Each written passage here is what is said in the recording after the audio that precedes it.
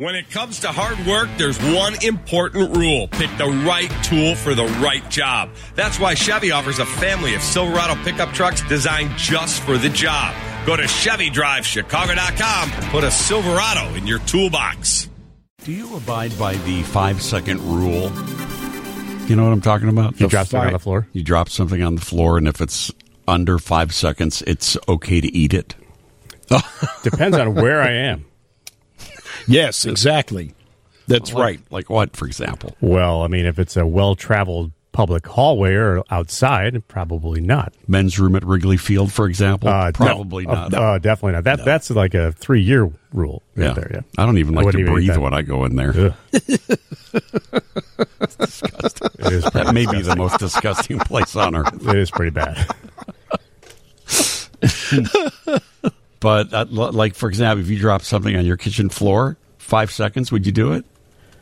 I have. I have to, yeah. Yes. Because I was just reading a very interesting article. Because I have, too. I've done that, too. And I don't even go by the 5-second rule. But if it's, if it doesn't seem to be a dirty place, I mean, I won't leave it there for a couple of days and then pick it up and eat it. But, you're just kind of casual in your own house. Right. But I just read an article that said that even clean surfaces still have bacteria, and you could still get bacteria even within just a few seconds. Sure you can. Can get picked up on, and it depends what kind. If you drop a peanut butter sandwich, that's going to absorb everything. It's like a sponge. But, other things, you rinse them off. I do that often. I'll rinse it off underwater or something. But it says that even that's not. Maybe I should ask Dr. Kevin Most. Yeah. What am I talking to you two mopes for? I should be talking to a doctor here. Happy National Cheeseburger Day, everyone. Heard about the old-time sailor men. Ronnie, is it true that we don't have to pay parking meters today? Because it's I saw no item of that to that. No mail effect. will be delivered. Well, that's because it's Sunday, not because it's National Cheeseburger Day. Oh, I think it's because it's National Cheeseburger Day. Well, now I know what I'm going to have for lunch. I noticed this story earlier, and I thought, number one, how do we get to have a National Cheeseburger Day? Somebody proclaimed it such. But I did learn in doing my vast research on this that the cheeseburger was trademarked. The term cheeseburger was trademarked by a guy named Louis Ballast from a food chain called Humpty Dumpty Drive-In. Oh, I remember Humpty Dumpty. Do you really? Yeah, vaguely, but I do remember Humpty Dumpty. I've never heard of Humpty Dumpty. You remember Wimpy's? I know he had a great fall. And they tried to put them together again, right? But they couldn't. They tried. But they couldn't, so he invented the cheeseburger instead. What'd you say, Shwani? There was Humpty Dumpty and there was Wimpy's. I remember Wimpy's. That I remember, too. Yeah, I remember Wimpy's. I don't think I've ever heard. Humpty Dumpty's was in Denver. Maybe it was in other places in the country. But in 1935, this guy trademarked the name The Cheeseburger. Doesn't seem that creative. I mean, it's a burger with a piece of cheese on it. So I don't want to give that was clever. I mean, it was rather novel. Give the guy too much credit. How hard is it to figure out? Hey, you know what? This would be good with a piece of cheese on it. A hamburger with cheese. We'll call it a cheeseburger. Nearly 50 billion hamburgers, many of them cheeseburgers, are consumed every year by Americans. I was going to say maybe every day, as popular as they are. That's very true. What's your favorite cheese on a cheeseburger? I will go with cheddar. I'm a cheddar man myself. Yeah.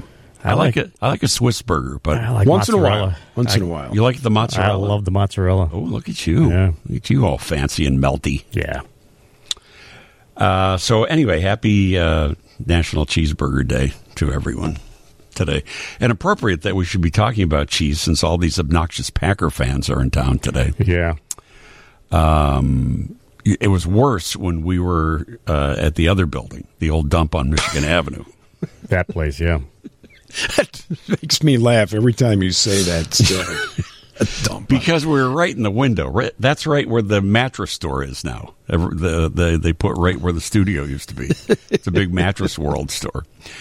and we would be doing the show in there, and these obnoxious Packer fans would come by wearing a jersey, which I could plainly see you're wearing a green jersey, and they would hold it up and push it up to the window to make sure, hey, look at me, I'm wearing a green Packers jersey. Well, good for you. And I saw two people do that today. I'm at a stoplight. I'm not even in a building or anything. I'm at a stoplight, and these obnoxious Packer fans are crossing the street, and they hold their. Is that a thing in Wisconsin? You got so in case you can't see this big green jersey that I'm wearing, I'm going to hold it up and taunt you with it. But see, here's the thing. They're not that bright because the game is in Green Bay tonight. So I'm not sure what they're doing here. Yeah, why are they here? Oh, really? See, I thought the game was here. No, game's in Green Bay. Because I definitely had encounters with two fans today. So they're in the wrong place. Well, that makes it even stupider. That makes it even dumber. Yeah, see? Oh, that's kind of hilarious. Yeah. Then. Okay, well, that's good to know. Yeah, we know, but you're in the wrong spot, buddy. You are in the wrong city. Yeah. I'm surprised there are a fair number of Chicagoans, though, right? I know Chicagoans who are Green Bay fans. Green Bay fans. Yeah, sometimes it's what they call hereditary.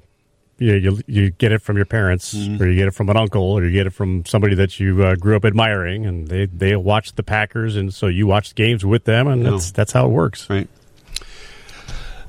So anyway, and your prediction, Andy's we all know how Andy's football predictions work. So my prediction was actually incorrect but correct last week. So I'm going to say they're going to lose again tonight.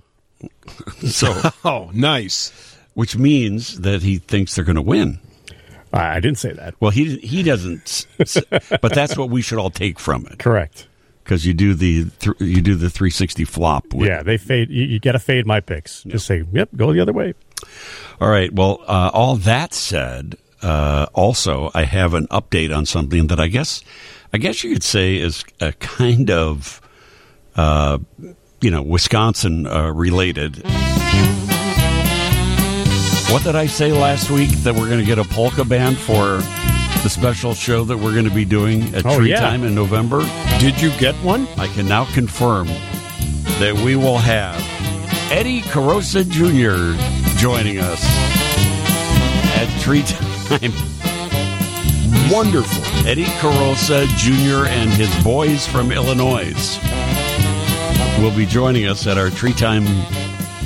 Illinois. Illinois. Not Illinois. Yeah, Illinois. Illinois. You are here we go. my baby doll. Oh, yeah. You are I can just see Schwani dancing with all the ladies in the audience. You are my baby doll. Nostrovia. My sweetheart. Oh, we should do that. We should get some nice vodka tasting. Oh, there you go. Well, that can be reserved for the hour that we're going to be off the air. Right. Because of Hampton OB. Right. We can do that. Well, we have shuttle buses to take us home. I believe those are called ambulances. Yeah, there you go. But I'm going to have my cousin drive me. Is your cousin going to be there? Probably. That's a tradition. It is. Having your cousin out there is Dee and Rick always come. been a tradition. Mm-hmm. Now I'm trying to look this up on my calendar here. Is it the 13th? Yep, November 13th. November 13th. You forgot the date already. Well, it's months away. But I wanted to. If you don't remember it now, I wanted to make sure that we booked our polka band in advance because right around Thanksgiving, you can't find a polka band. So we are confirmed. This will be our first broadcast ever, and maybe in the history of WGN, to have a live polka band performing on the show. I think in the 100-year history of this radio station, there's been a polka band that has performed here before. You think so? Yeah, of course. When? Well, who knows? I mean, could have been 50 years ago, 60 years ago. Frankie Yankovic. Well, I like to see that we're bringing, if that's the case, I like to see that we're bringing back the tradition. We are.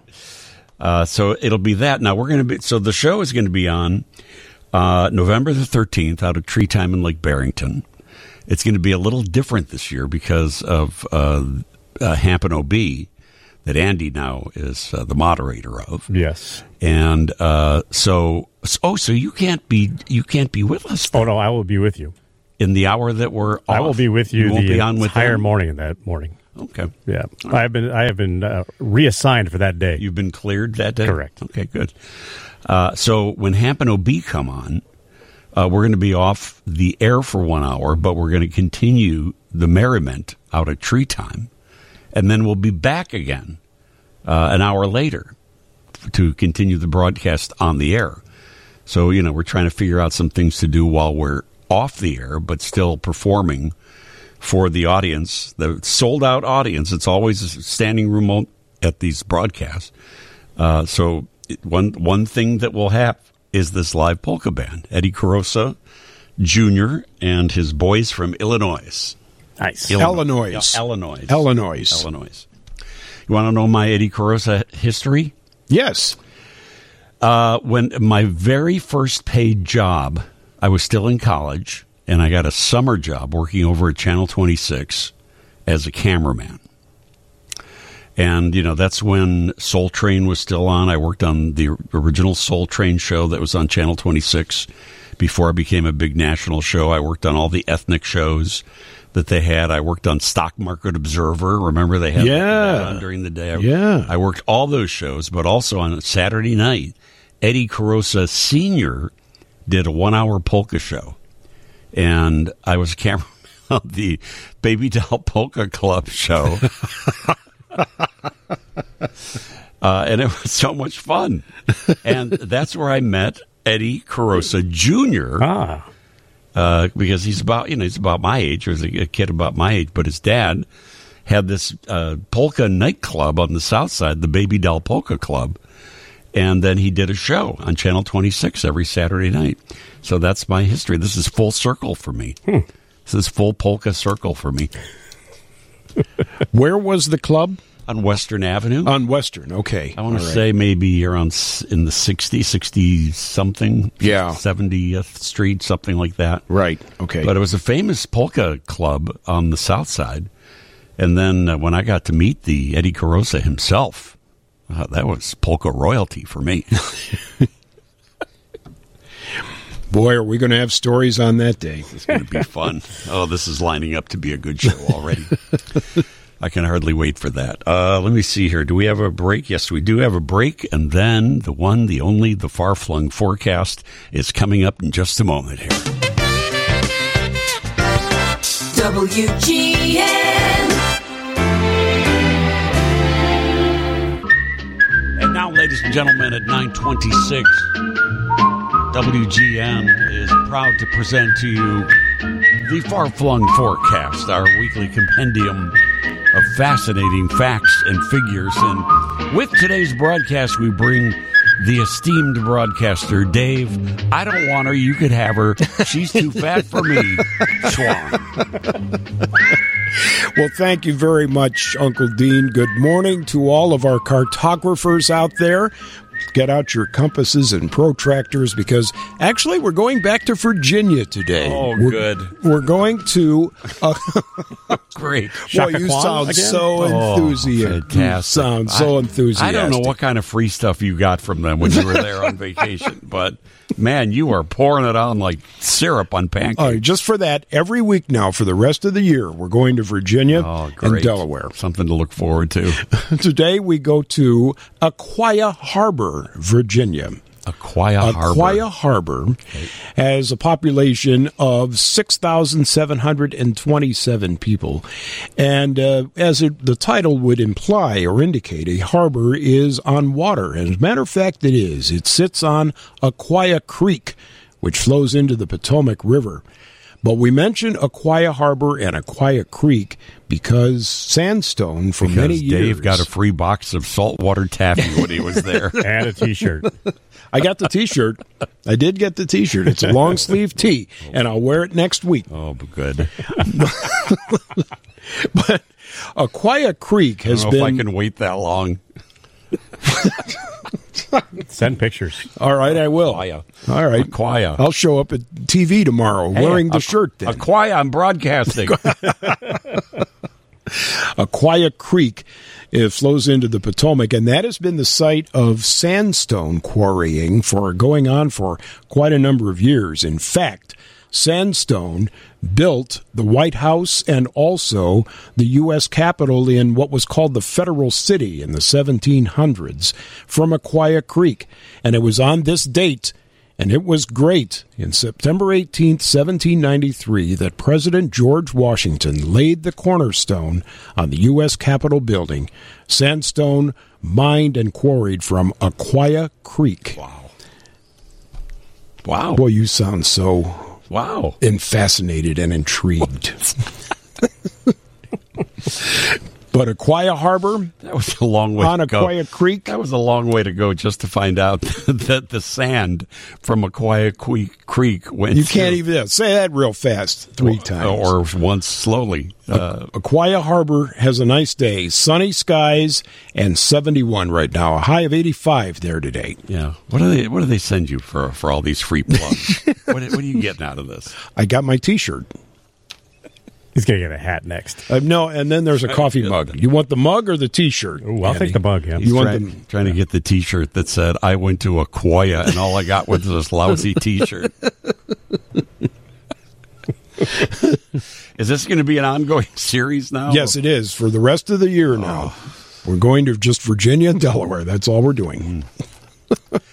I see a lot of preemptions coming up in your future. 9:37, Dean Richards, Sunday morning. WGN, time for our weekly visit with Dr. Kevin Most, Chief Medical Officer, Northwestern's Central DuPage Hospital. Kev, before we get down to some real medical issues here today, I started the program with something that I saw online this morning that said we should not abide by the 5-second rule. You know, if you drop some food on the floor, if you get it within 5 seconds, it's okay to eat it. That the floor, even an allegedly clean one, is still loaded with bacteria and dirt. What is your medical opinion on this? Dean, 100%. Forget about the 5-second rule. It's funny that you say that. We have a pathologist at Central DuPage, Phil Mahaffey, and his kids were talking to him about this 5-minute rule. He said, well, all right, you guys, I'm going to prove to you. So they did this experiment in their home and grew out tons of bacteria within, seconds of hitting the floor. So the floor is filthy. Think about what's on our shoes. Yeah. So the 5-second rule is totally off. Yeah, we were saying, depending on the place, some dirty place or, some place which is clearly filthy, of course you wouldn't do it. But, you think you drop something off the counter onto your kitchen floor or at the table and it falls on the floor. If the dog doesn't get it, then it's okay. It's fair game, right? But this article that I was reading said exactly what your guy said, that even floors that appear to be meticulously clean are still harboring all kinds of bacteria. So there is interesting fact number 1 for today. Even if we rinse it off, let's say we drop something, we rinse it off, still shouldn't do it? No. If you drop it and rinse it off, that's fine. But if it's a sandwich or something, something that you can't rinse off, certainly, you're going to survive, but you might get a little ill depending on what bacteria is in there. So the studies have shown that the 5-second rule does not apply. Yeah, okay. Oh, there you go. That may be the most helpful bit of information that we all get today. A couple of quick COVID notes. All the news that I heard this week was news of this new vaccine, which is a nasal spray. Is that something that is going to be coming to fruition here in the U.S.? Yeah, I think it'll be coming to fruition in the U.S. here shortly. It's been approved in China for one company, a very large company that's making it and pushing it out in China right now. So we'll be interested in seeing that data and hopefully trusting that data. But more importantly, people have to understand, we have 100 companies right now working on nasal vaccines for COVID. So whether it's going to be first to market or whether it's going to be best in class, it'll be very interesting. And people have to understand that, one of the concepts behind this is, and people may not understand it, but our nose and our mouth has great defense mechanisms. Think about what we're exposed to all the time, and yet we aren't sick all the time. Many of the viruses and bacteria we inhale don't cause us any discomfort or harm because of this defense system in the nose. So the concept is very simple. Let's teach the nose to be more defensive for this novel virus, and therefore we will be able to protect it before it gets into the body and causes, heart problems, lung problems, long COVID problems. So we had the shot, which was easy for us because we have history with it. And now I think you're going to see the advancement of the nasal sprays jump up dramatically. So this nasal spray then is teaching the body via our nostrils to react physiologically in a certain way. Because I was thinking, well, if this works for COVID, why isn't there a flu nasal spray? Why isn't there, other things, that pneumonia nasal spray, other things that we take the needle for? Why can't they also introduce those things nasally into our systems? Right. So if you remember Flu Mist, which was the nasal spray for influenza, had a good run for a few years, then had a bad run. And as a matter of fact, it was taken off the market for 2 years. And now it's back on the market as they've advanced that technology. So we have it there for influenza. Now it's a matter of, can we do it for COVID? And people say, well, I haven't heard a lot of people use the Flu Mist is what it was called. And that's certainly true, and mainly because a lot of doctors did not feel that the results were as good as what we got with the shot. Yeah. So as we advance this technology, I think you'll start to see more confidence in it. But right now, it's just interesting that 100 different companies are saying, you know what, we think we can do this and make sure that it works. Yeah. Did I read something this week also? There is now another variant that is starting to make some advancement? Yeah, Dean, and it's kind of exactly what we thought, right? With BA4 and BA5 not being covered well with the regular COVID vaccine, and we know that it has spread. Much more milder, but it has spread. Well, we knew that if we allow a virus to continue to spread, we're going to get a variant. And sure enough, we have one, the BA4.6. And you're like, oh, seriously, we're getting to decimal points right now? Yeah. But it's just to show us that it's the variant BA4, but now a subvariant of that. And unfortunately, this one appears to be more contagious than 4 and 5, which were highly contagious. So, two things about that. One is that really is going to push us to really say, hey, you guys, get the bivalent vaccine now or whenever you're eligible for it, because it's going to block this. Because BA4.6, which started out as a 1%, maybe even less than that, about 3 weeks ago, is now 10% in the United States and 10% in the UK. Okay. So you can see that this is going to continue to spread unless we stop this in its tracks now. Yeah, that's exactly how these other variants started off small, and we said, oh, well, we'll keep an eye on it, we'll see. And then suddenly it seemed like in no time got completely out of control. Hopefully that will not be the case with this. Hopefully people will get the booster, and that's one of our biggest concerns is, booster fatigue. If you look at those over the age of 65, 92% of people have gotten 2 COVID shots, the original 2. Then it drops down to 70 who have gotten 1 booster. Then it drops down to 45% who have gotten 2 boosters. So our concern is, are we going to see a lot of booster fatigue, and people are going to say, you know what, I got COVID, I got the vaccines, I'm not going to go for this new bivalent, and that's one of our concerns, that it will continue to spread and allow for things like, BA4.6. Yeah. Related to that is a question from the 270 area code. I've had all my shots and boosters except for the new bivalent. I was scheduled to receive it, but tested positive for COVID this past Monday. I'm now out of isolation. When should I schedule the bivalent booster now?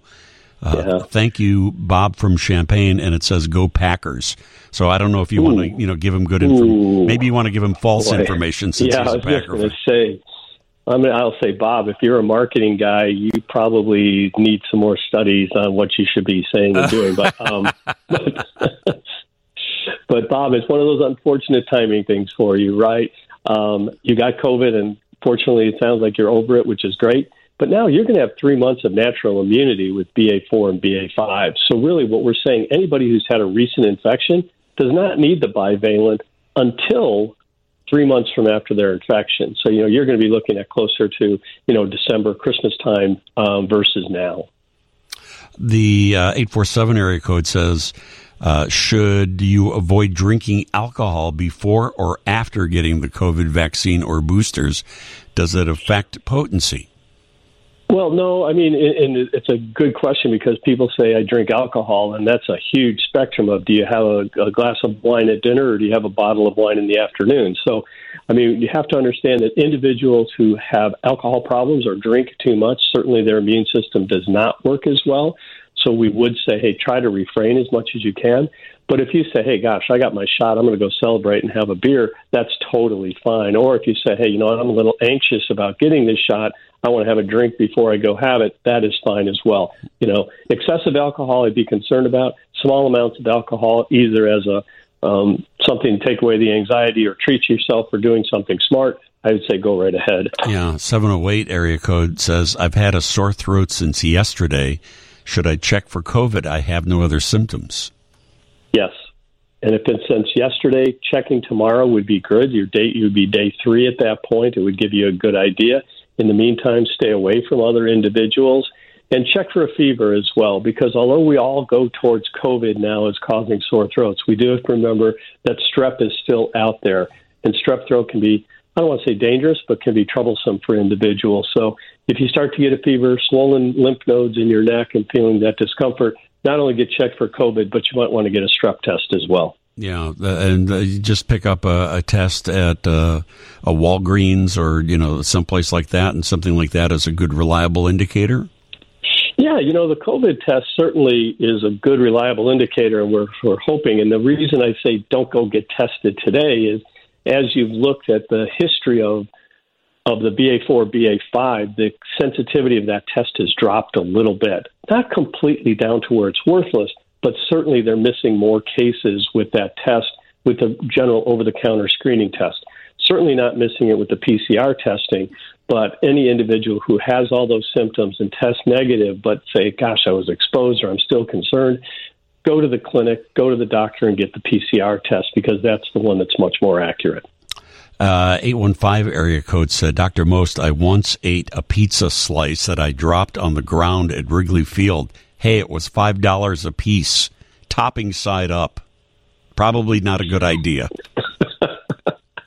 Well, two things. I mean, he lived to send this text in. So that's a really good point. Now, I don't know if he doesn't live in Chicago or if he was just visiting Wrigley, but I'm telling you, if you're going to have pizza, Wrigley is not the place I'm going to have pizza. Right. You know, certainly you have better options. And I'm not sure I want to drop something at Wrigley and pick it up and eat it. Oh, my goodness. I wear a beekeeper suit when I go there, and I don't drop anything. Absolutely. More with Dr. Kevin Most, and we come right back. 312-981-7200.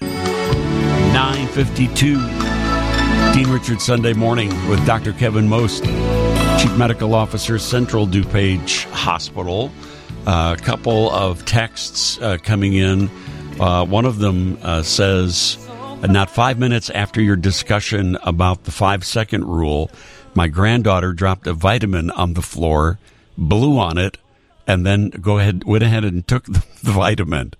Is the blowing on it okay? That doesn't seem very sanitizing to me, does it?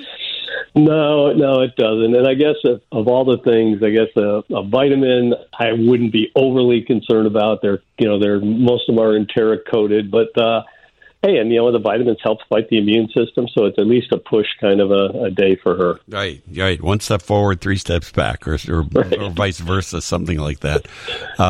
Here is the 847 area code that says, my daughter has been sick for 3 weeks after having COVID for a second time.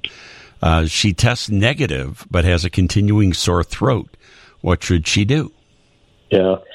The problems with long COVID and the problems with COVID-related symptoms that continue is we're still trying to figure out what it's caused by. Is it caused by a continued low-grade infection that's not picked up?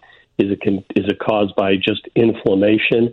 So certainly she has an inflammatory response in her throat. And, I mean, taking anti-inflammatories and Tylenol will certainly help. But until we figure out what is causing that in some individuals, we really don't have a lot of treatment. Now, some people are saying, I bet you it's a low-grade treatment or a low-grade infection. We want to treat with Paxlovid. I want that medicine to see if that'll help.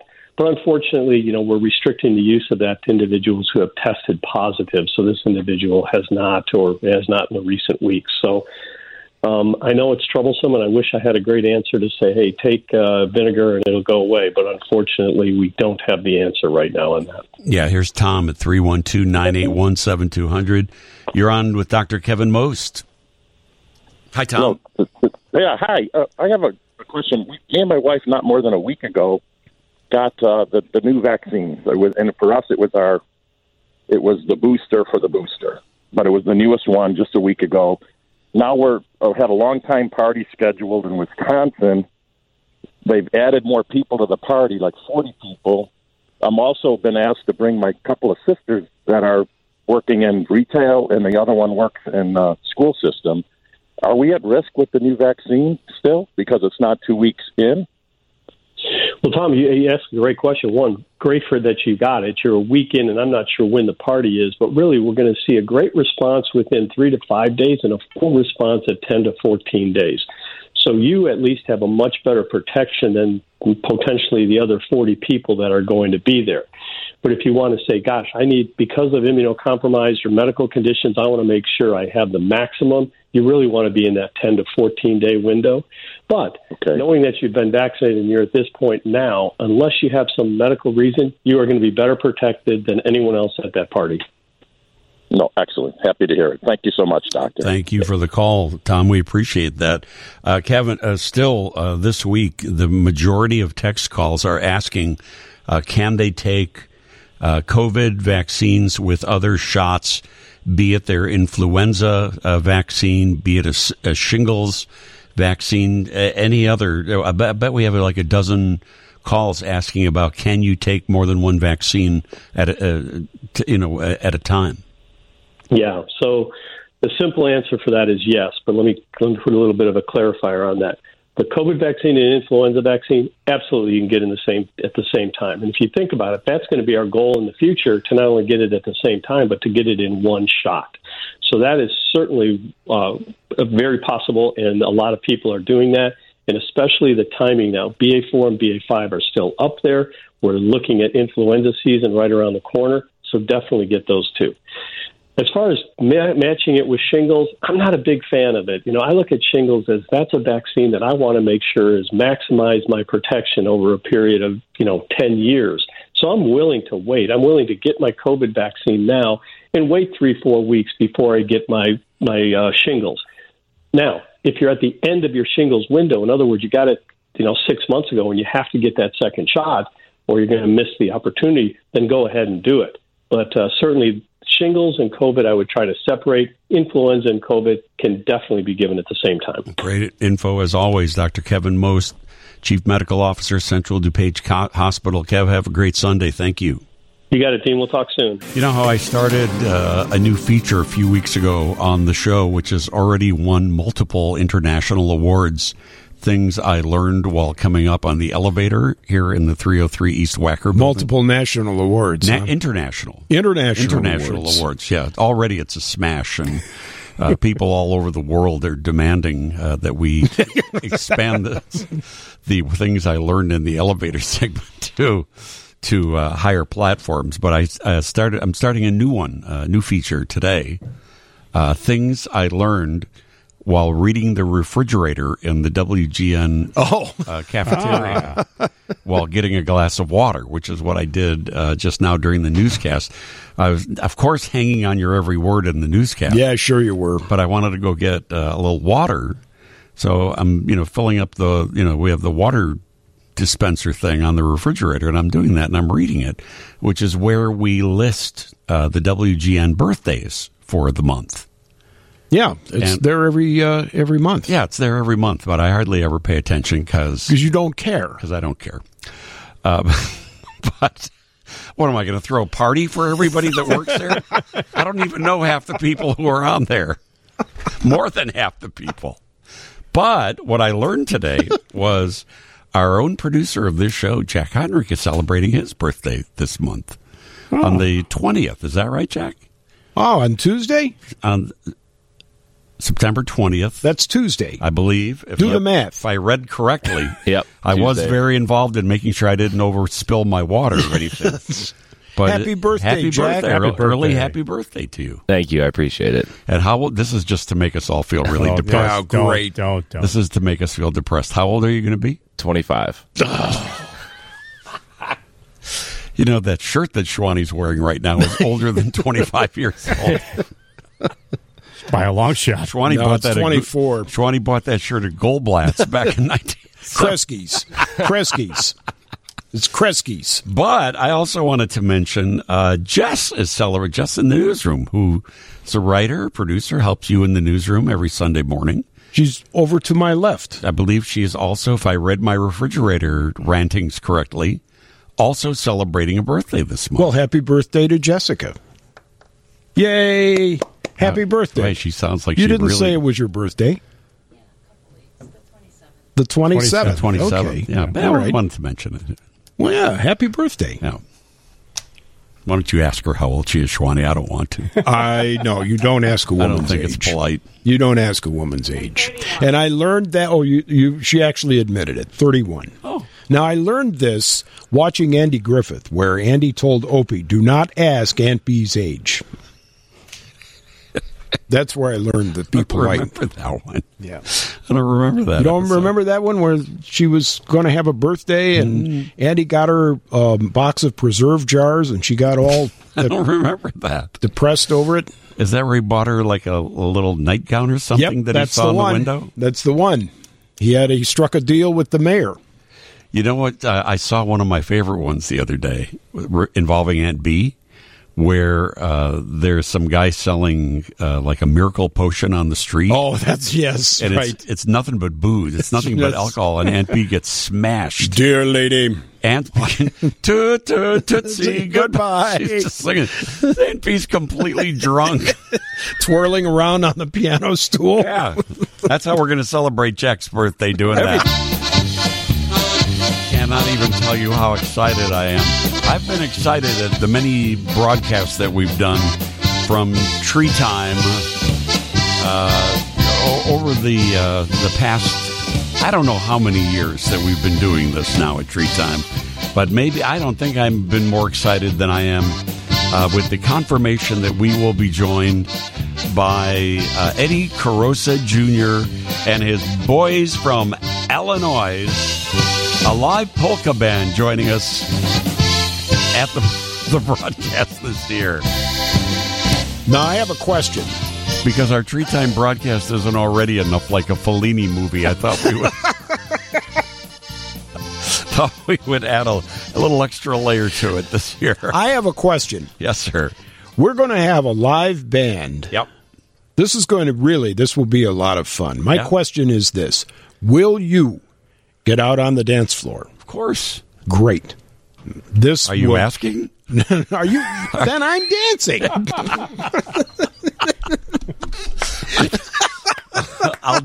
Only if Are I you can. dancing? Are you asking? Only if I can lead. Yes, I'm asking. And I'm dancing. I got news for you. People would Yeah, pay you do. big money to watch you and I dance the polka.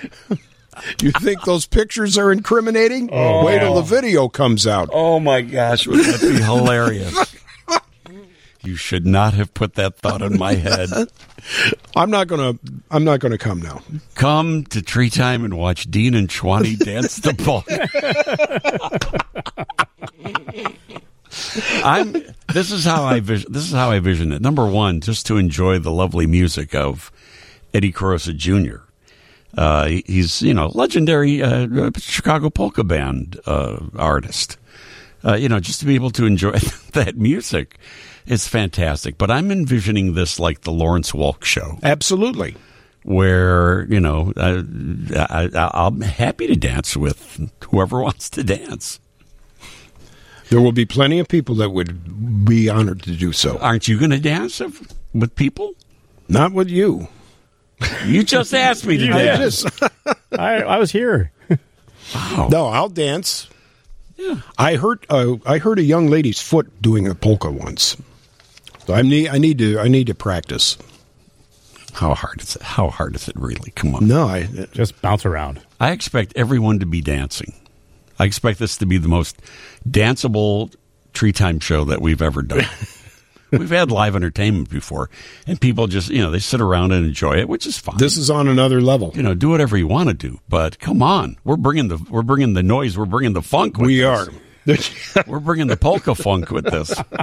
We're getting our groove back.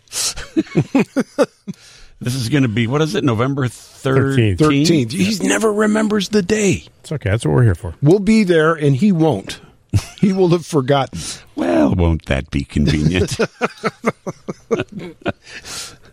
So the show's going to start at 9.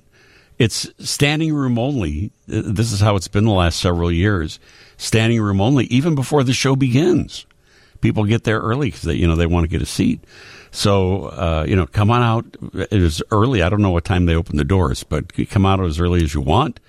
Come and enjoy the show. We'll have a dance floor area for you, for us. I'm gonna bring my polka shoes, and Andy, you'll dance with people. Sure, why not? Of course, yeah. Maybe We'll have some kolachkis. Maybe the lovely Melina will be joining us. At that time on she will November be- 13th will be Melina Mazer. Correct. Wedding will have taken place by then. So if you guys are still together by then, Or if I'm not too fat again, yeah. right? I'm looking forward to Andy getting fat again after. Are you going to bring Otis?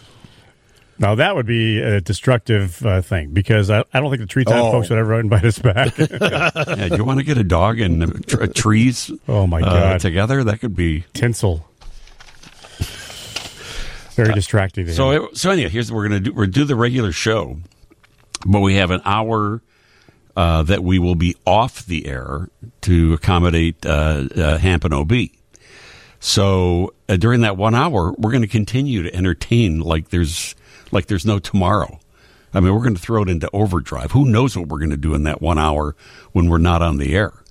But we're going to continue to do the show and then resume the show again at an hour after that. And we'll pick it up with whatever remnants there is left over at that point. Oh, It'll be fun. Yeah, looking forward to it. Yeah, and we'll come up. We'll have other. We always have interesting guests and entertainment and sing-alongs and all that sort of thing. It's always a blast. So hopefully everyone can join us for that. Well, really, with the polka band there, they can certainly sing along. Yeah. Who stole the kishka? Who stole the kishka? I'm gonna brush up on my Pennsylvania polka. Right. I told you I was a whiz when I was a kid, and my mother made me learn how to play the organ. I could kill the clarinet polka on the Wurlitzer organ. That and Spanish Eyes. Spanish Eyes with the Yeah.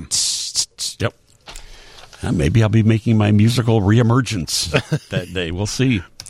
All right, so when we come back from the break, TV's Wonder Woman, Linda Carter, in Chicago yesterday to get an award. I sat down with her one-on-one. We'll hear that next. And the power you possess. From 1975 to 79, Linda Carter played the iconic Wonder Woman on television. After that, of course, it went into rerun heaven, and that lasso of truth continued to whirl around the world. Yesterday, Linda Carter was in Chicago at the National Museum of Mexican Arts, receiving their Swarwana Legacy Award that recognizes women of Mexican descent for their lifetime achievements. Before the ceremony, and they had a nice question and answer period with the audience, I caught up with Linda, and she reflected on getting this very prestigious award. Well, getting a kind of a legacy award here is, I feel grateful. I'm somewhat overwhelmed at the outpouring and the enthusiasm surrounding it. Swarwana is not a person that I was familiar with, and sorry to say, I was not. And boy, this story is magnificent. So to be given an honor, the Swarwana Legacy Award, it really means a lot for me, for my Mexican heritage. And it's an award which is given for accomplishment for people who are considered to be heroes to others. Do you consider yourself a hero and a role model as somebody who you are somebody who has accomplished a lot that other people look to and go, wow, look, if she can do it, I can do it? Well, I'm still around. I guess that's saying something. I'm always looking forward. I'm not looking back so much, and I think that being able to stick around to hopefully inspire and to be the cheerleader for the next generation. You know, I had my turn, and now it's their turn, and I expect a lot from them. I am there to cheer them on, to be at the at the end when they run across the finish line, and they've done what they need to do as well. And so that's where my place is right now, and that is to pass it forward and to move it on. Yeah. Who are the people, women in particular, who inspired you when you were coming up?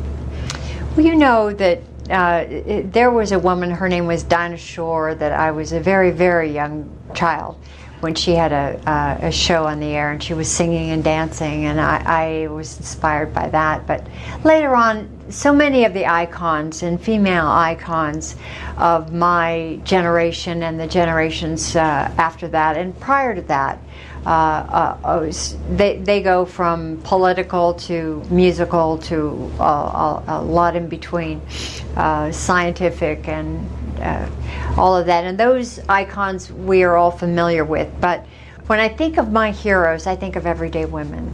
I think of the women who are raising a family and who are rearing a family, I should say, who are working, who have got, as the millennials are doing, they're co-parenting.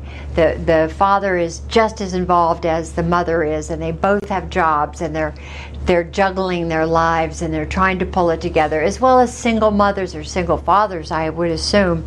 But it's these everyday heroes that are out there volunteering and supporting one another in not only in the workplace but with and among families. So I'm kind of that's where my heart is with families and with just women in general. Yeah. That's how I imagine your life must have been, juggling a million things at the same time. Yeah. Balancing and furthering your professional career while balancing family and a million things. Am I correct? I'm taking a guess, but just judging by the way you're saying, you're speaking from experience, it seems like. Well, for me, I started my family a little later. It wasn't in my 20s, I was in my 30s, and I've got an adult daughter now and an adult son, and they're just the most magnificent human beings. And I find myself at this point in my life a satellite for them, because it's their lives that are coming up. See, I talk with my hands like every good Latin woman. To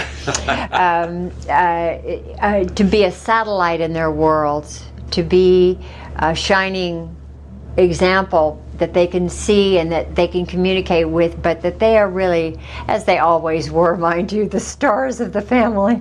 And it's their turn in the light, just like it's the millennials' turn. Mm-hmm. It's going to be Gen Z. It's going to, and that is what our job is to lend support and still have our own voices. I mean, I'm not dead yet, so I'm still around. I still have things to do. Sure. When you were coming up, though, I mean, I imagine that you were just juggling your career to get started, like all singers do. Yes, I was juggling my husband. When they talk about stress, I'll just give you all just this little tidbit here. When you're all stressed out, and the doctor says, "Oh, you're going to have a heart attack. You're going to have something wrong with your stomach or something," and you just got to get rid of the stress. And you say, "Should it be my husband, my job, or my children?"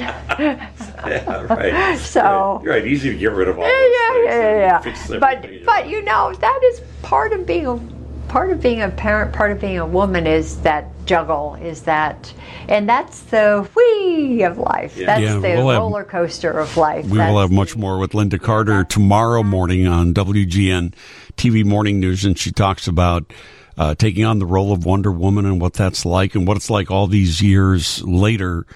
We'll put the full interview up at WGNradio.com WGNradio.com on my page.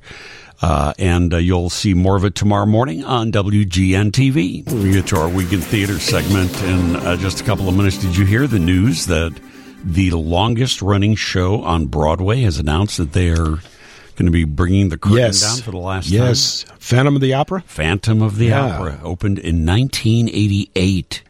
I didn't know it was still running after all these years. Honestly, I thought it had closed and maybe reopened in a revival or something, but it's been running consecutively since 1988. It's the latest show to fall victim to dwindling audiences since the pandemic shutdown.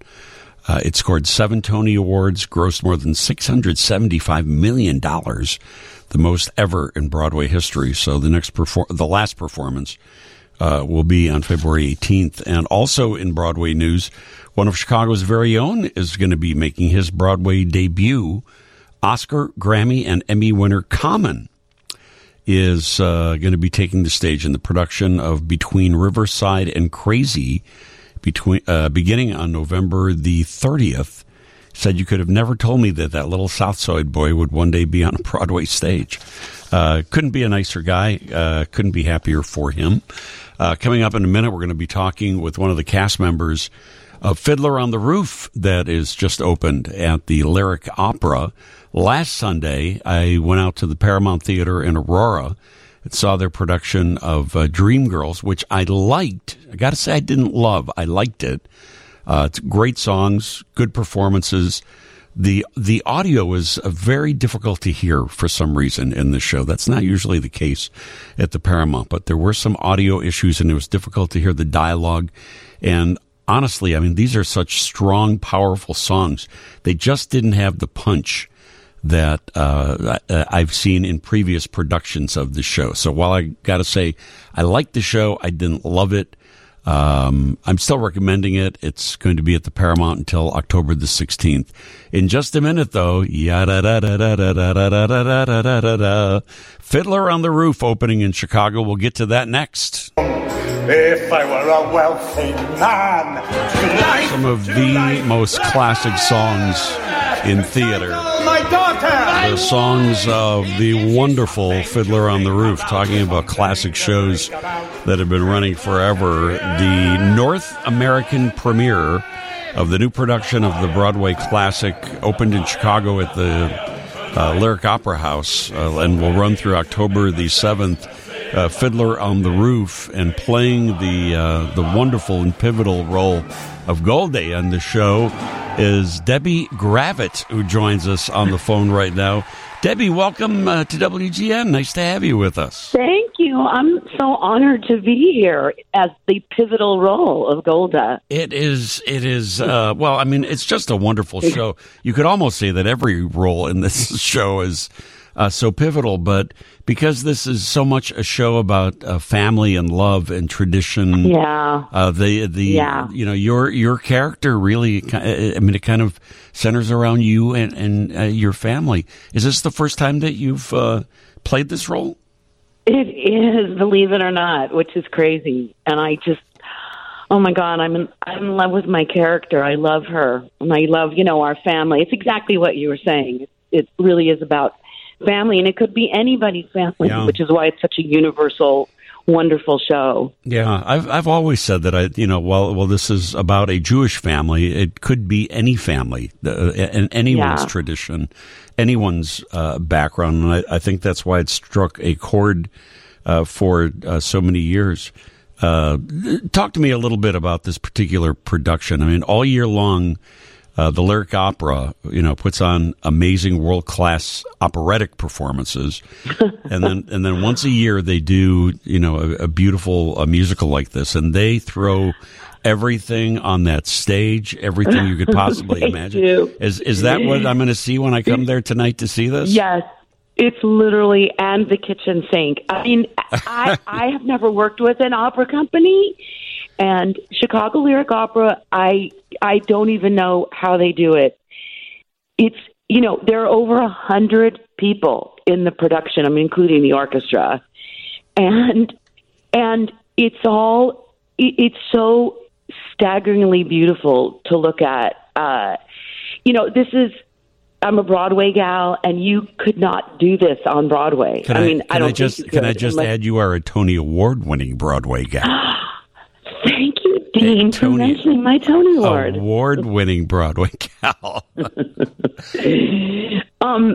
Anyway, but it's the fact that Lyric Opera can do it on the scale that it's doing, and this was a production that had been done originally in Germany, in Berlin.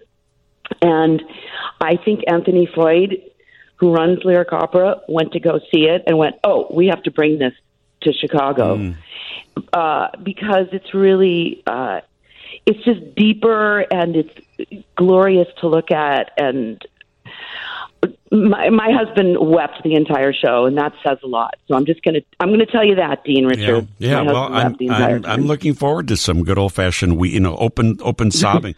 When you're on the stage and you hear somebody wailing out in the audience, that'll be me. Okay, I'll call you out with my uncontrollable sobbing and wailing of crying. I've seen Fiddler. I don't know how many times. I'm sure I saw it in high school. High school productions. I think we all saw it in high school. Yeah, and I've seen quite a few productions of this. But what I know is that I've seen Oklahoma at the Lyric. I've seen Carousel. I've seen so many shows that I've seen a million times at the Lyric, and there is just nothing like a show there. There is nothing like a Dame and nothing like a show at the Lyric. There isn't. But here's the thing, Dean. When you see it, you have to not tell people some of the stuff that you saw. Yeah. And I don't want to give anything away. Yeah. But there's some incredible, let's say, surprises in the show. Good. That, again, could probably only happen in a glorious place like, Chicago Lyric Opera. But you can't tell anybody that. No.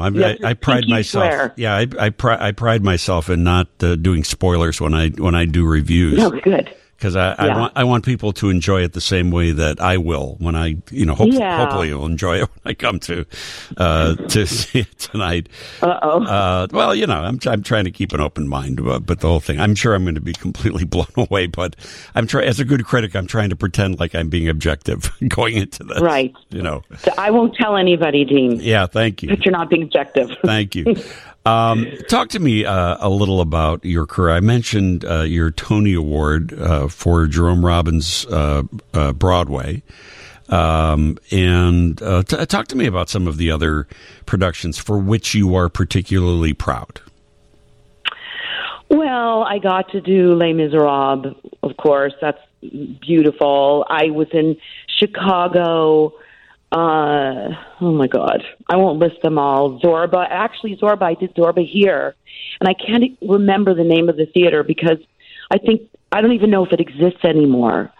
They did like trucking shows there. It was enormous. It was absolutely enormous.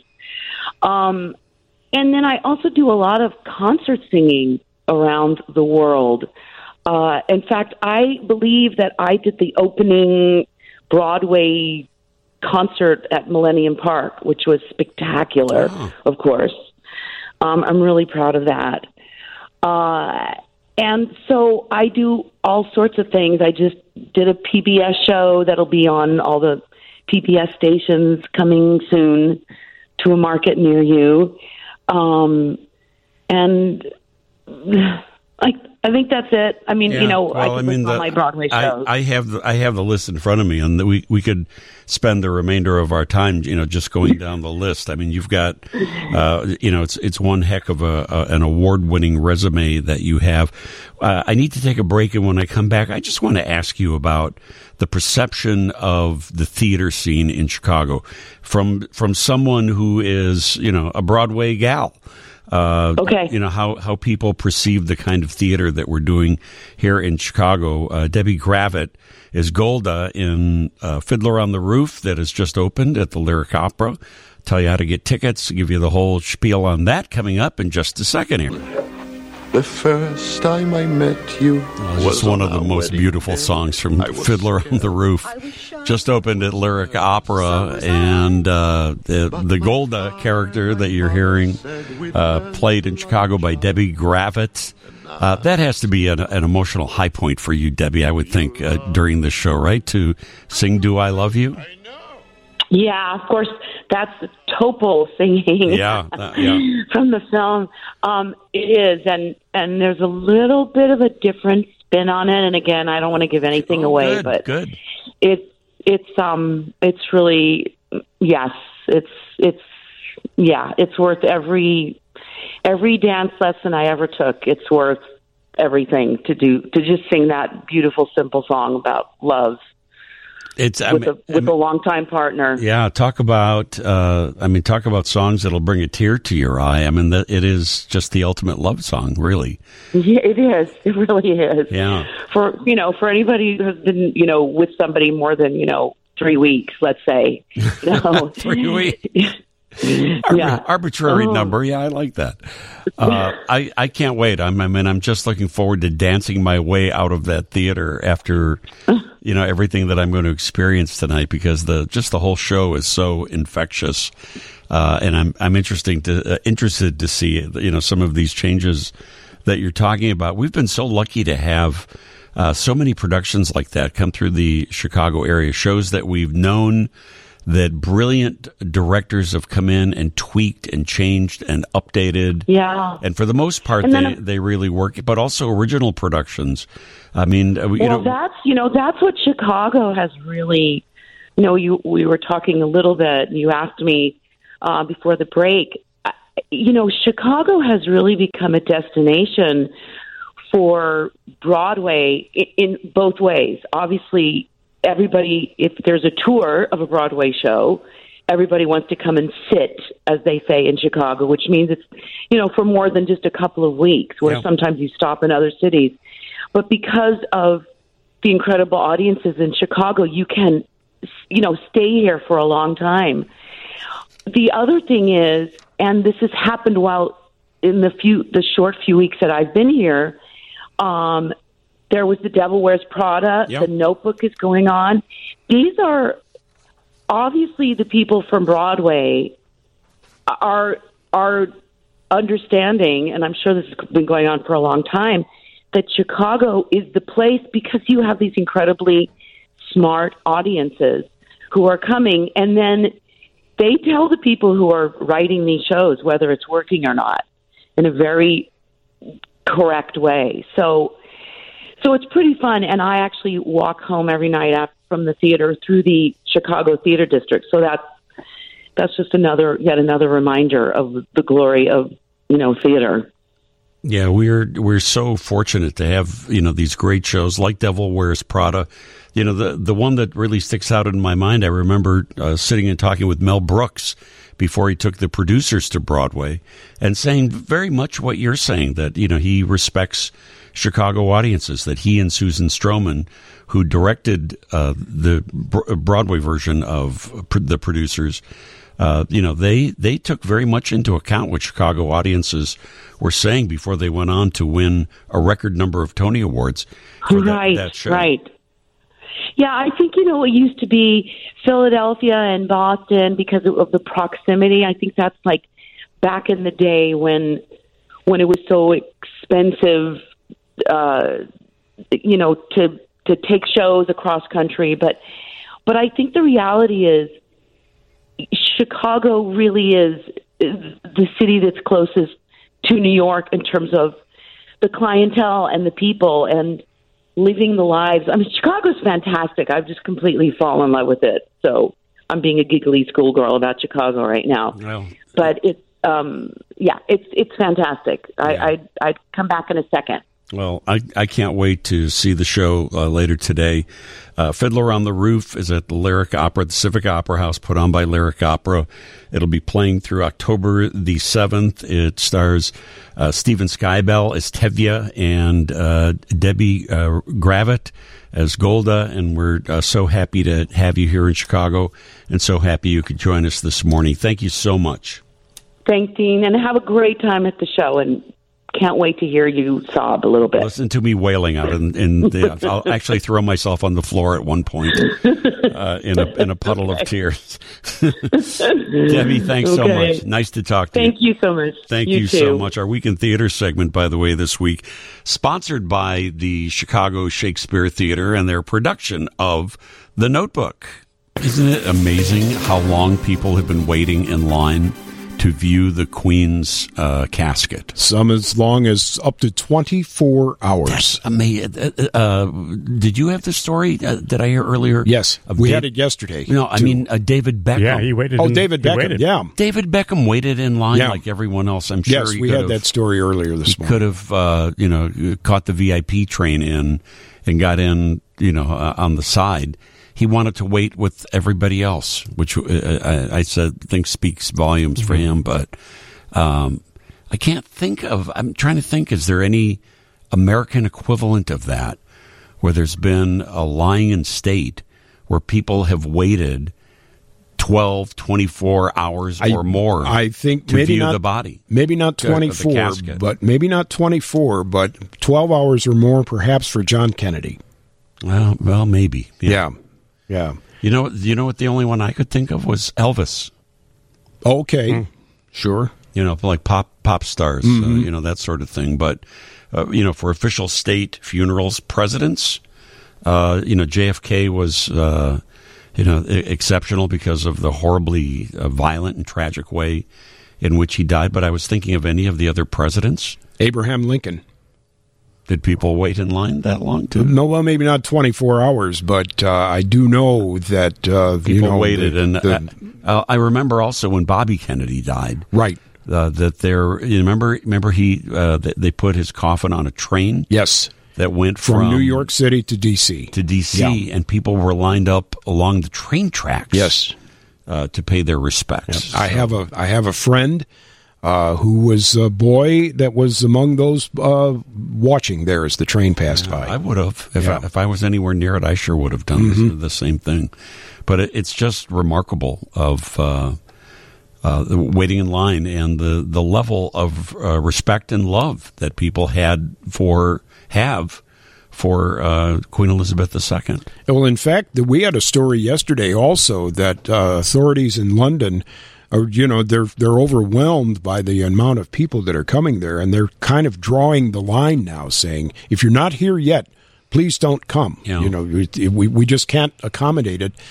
We have to keep the schedule. The state funeral taking place tomorrow, starting at, I think, 5 a.m. Chicago time. They're 6 hours ahead of us in London. Yeah, I know we're going to be covering it live on WGN TV. Dina Bair is in London right now, and we're going to talk with her in a couple of minutes. But, I mean, this has to be some kind of unprecedented security for this. That is true, well, yes. With every, heads of state from all over the world going to pay their respects and attending the funeral tomorrow. I have to think that they have security like they've never had security for anything before. That is true. Yes. All right. Well, let's get to all of that and more when we come right back. Stick around. So we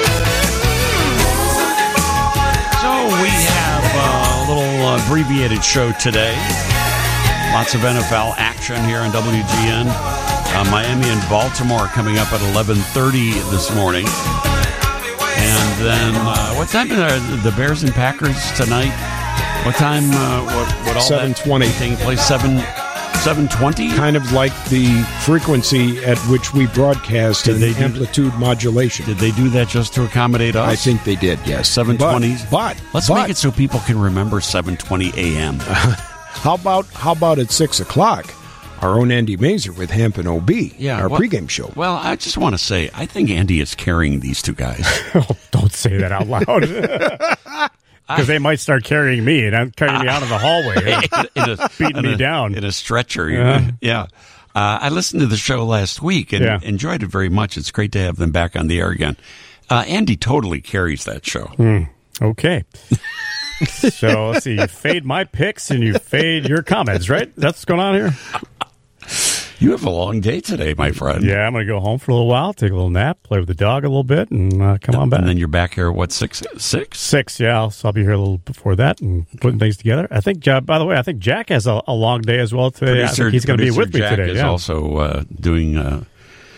Jack, see if you notice this during the Hampton OB show today. Andy totally carries this show. Goodness gracious. There are lulls when there are lulls in the show. Andy jumps in. He fixes things. He corrects things. He's the moderator. Yeah, OB just put a hole through his kitchen table listening to this. Yeah. No, I tell you what, that was one of the first times I've met OB in person. I've talked to him on the air. He is the nicest guy that one of the nicest guys you will ever meet. One of the nicest gentlemen that I've ever met, which makes it all the more entertaining when he starts going off on things. It's great. Because he sounds completely unhinged when he gets mad about things. And then when I talked to him during the crossover, could not be a nicer man. He's a great guy. He's just a wonderful gentleman. And passionate. Half the same way. Yeah, that's the thing. They're both passionate about the Bears. They both obviously gave a lot to the organization and they expect a lot from the organization. But I tell people that ask about the first show, the best part about the entire day is getting to watch the game with them. Oh, I'll bet. Yeah, I'll bet. Because Dan Hampton was predicting offensive plays before they were happening. And they were happening. Because, he's a great defender, so he had to really know, sets and things like that. And somebody has to catch that for television. Somebody has to put some TV cameras in the room with you guys. It's great. It'd have to be on a little delay, but it's good. While you're watching keep the sound down, too. I know it can't be live because of the language. No, it's great. But it's a lot of fun. 6 o'clock tonight, right? Correct. Then we're back at 10:30 for post. All right. So, everybody, just tune in and see if you don't agree with me. See if you don't agree. This really should be called the Andy Mazer Show. Oh, please now. Featuring Hampton OB. But really, when you listen, the star of the show... I cannot wait for them. I'm not going to be able to get that out of my head tonight. I was doing the show. I hope they heard it. If they didn't hear it, somebody tell them what. Tell them. And tell Andy thinks he runs the show. Tell them I was backpedaling like a cornerback, trying to cover the wide receiver. Backpedal. 6 o'clock tonight. Have fun. Try to stay awake. Thank you. One of the other big things, obviously, that we're going to be covering tomorrow will be the funeral of Queen Elizabeth II. We will have live coverage tomorrow morning on WGN television, covering it live. And I think it's great for somebody who is such a royal watcher and someone who is so knowledgeable about the royal family and the traditions in the UK. WGN's Dina Bair is in London as we speak to follow it all. Dina, good afternoon where you are right now. I think it's like 5 in the afternoon there. Is that right? It is, yes. Cheers, Dean. It's 5:15 here. Yeah. And I was headed here for a wedding of a dear friend. And then, of course, coincidentally, the timing worked out in such a way that it was a historic time here, certainly, with the Queen's funeral. And it's so interesting because we were up in the northern countryside in England and along the coast and in London, and just the ripple effect of this sense of mourning is so profound. And you see all the pictures from London, right? People mourning in a very public way, but it's so very personal for a lot of people. In fact, I turned on BBC this morning. I saw this man who served in the military, right? So he's showing us his medals, and he said, look, this is a face of Queen Elizabeth on them. And that face has always been close to my heart. So he felt like he needed to stand in line there. He did overnight, and it's pretty chilly in the evening here, I must say. Yeah.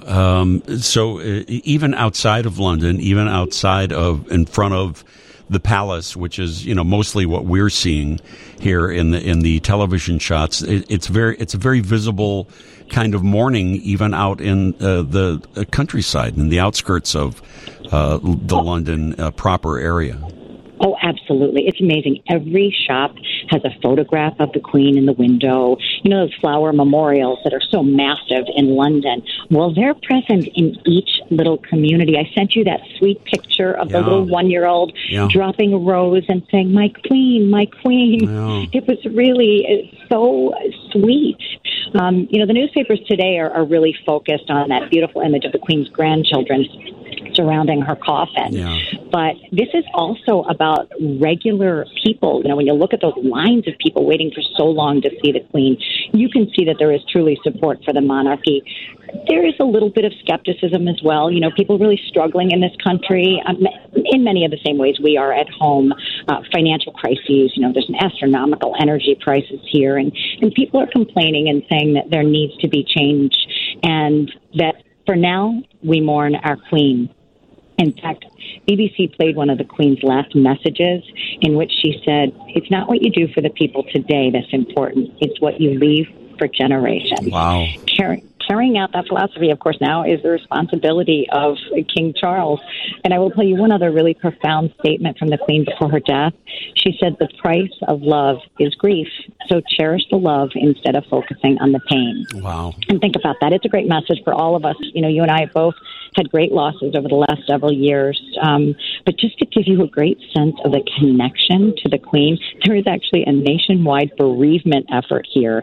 Counselors are waiting by the phone to help people, and they said the masses are calling in. Their entire lives, in most cases, this has been their Queen. I've focused on that several times in the past week since the Queen's death, with my own loss of my own mother, who was also in her 90s. You lost your dad. The personal grief that you go through at the loss of a parent, Charles must certainly be experiencing, in addition to the tremendous amount of pressure of now being the king of England as well. Is there any sense from people that you've talked to there of how they're perceiving Charles taking on this new role? I will say I think people are softening from the past. You know, King Charles and Prince William went out and greeted some of the people who were in the lines today. And then afterwards, as they talked to people, they said, see, they're really trying to be part of the people. And I think there was a bit of pushback, of course, especially after Princess Diana's death. But I think that people have really softened a bit. But they do have expectations for him, certainly, because they know that the monarchy is going to have to transform itself, right, to continue this international relationship. President Biden, of course, arrived last night. Lots of other dignitaries are here. And while it's certainly not the time right now for King Charles to solidify his relationships with those world leaders, there is a sense that there's a critical need for him to do that sooner than later. Do you get a general sense that people are supportive of the royal family? As you talk to people there, there's been so much talk about different things that have happened in their personal lives. It sure seems like everyone is 100% in support of the royal family at this very sad time in their lives. Well, the monarchy has been the constant, right? When you think about the fact that Queen Elizabeth has been the leader since Winston Churchill, they have seen so many different prime ministers, but the royal family has been the constant, and that's what people, I think, are really truly feeling now. But I will tell you, I interviewed a gentleman who is young. He was 27 years old, and he said, people of my generation are not strong supporters of the monarchy. However, in the sense of Queen Elizabeth, they knew she took on that role at the age that he was now. Yeah. And therefore, they had the utmost respect for her. This is supposed to be the biggest event ever in the country. Certainly the biggest police operation since the Olympics in 2012. We're told more than 3,000 armed forces are going to be around London, the Navy, the Army, the Royal Air Force, those Grenadier Guards, in their red, carrying the coffin. And they are all hands on deck, really preparing for something that will be monumental. Yeah, I can only imagine, because every head of state from around the world will be there to pay their respects and participate in the funeral that will go on early tomorrow morning, Chicago time. So I would think this has to be one of the biggest security issues ever in the history of anyone, really. Oh, absolutely. Like I said, the biggest event in the country. And to a person, as we've heard world leaders being interviewed on the BBC, they all have the utmost respect for Queen Elizabeth. And she was not just a figurehead in the monarchy. Think about it. She really focused on issues of global warming and bringing countries together and really tried to have influence over the various prime ministers that she dealt with. And now King Charles will have to do that. Yeah. So we have heard, you asked me the question about the respect for King Charles. Definitely those chants that always were "Long live the Queen," we are hearing those chants, "Long live the King." It's going to be an interesting time and transition there for sure. Tomorrow morning early, we begin our live coverage on WGN TV, I believe 5 a.m. Chicago time. Did I hear? Is that right? I'm doing my first live shot 4:30 a.m. Chicago time, and so I'll be able to bring you some of the images then and be able to talk with you about what the experience is. Because for a lot of people, they came to pay their respects and to be able to walk past her coffin and pay homage to their queen. But then, because they can't get into the funeral, clearly, a lot of those people are going to be moving out after that, they said. Yeah. So we'll begin our coverage very early tomorrow morning on WGN TV. Dina will be there to bring it all to you.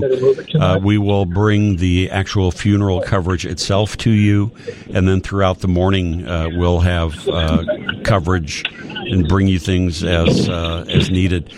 Dina, have a safe time at this historic. You've covered many important stories. This is one of the most historic. I'm looking forward to seeing your coverage tomorrow. Thank you for joining us today. Thank you, Dean. Have a lovely day. Thank you. You too. There's Dina Bair live in London covering the funeral of Queen Elizabeth II for us. You'll see it all tomorrow morning on WGN television.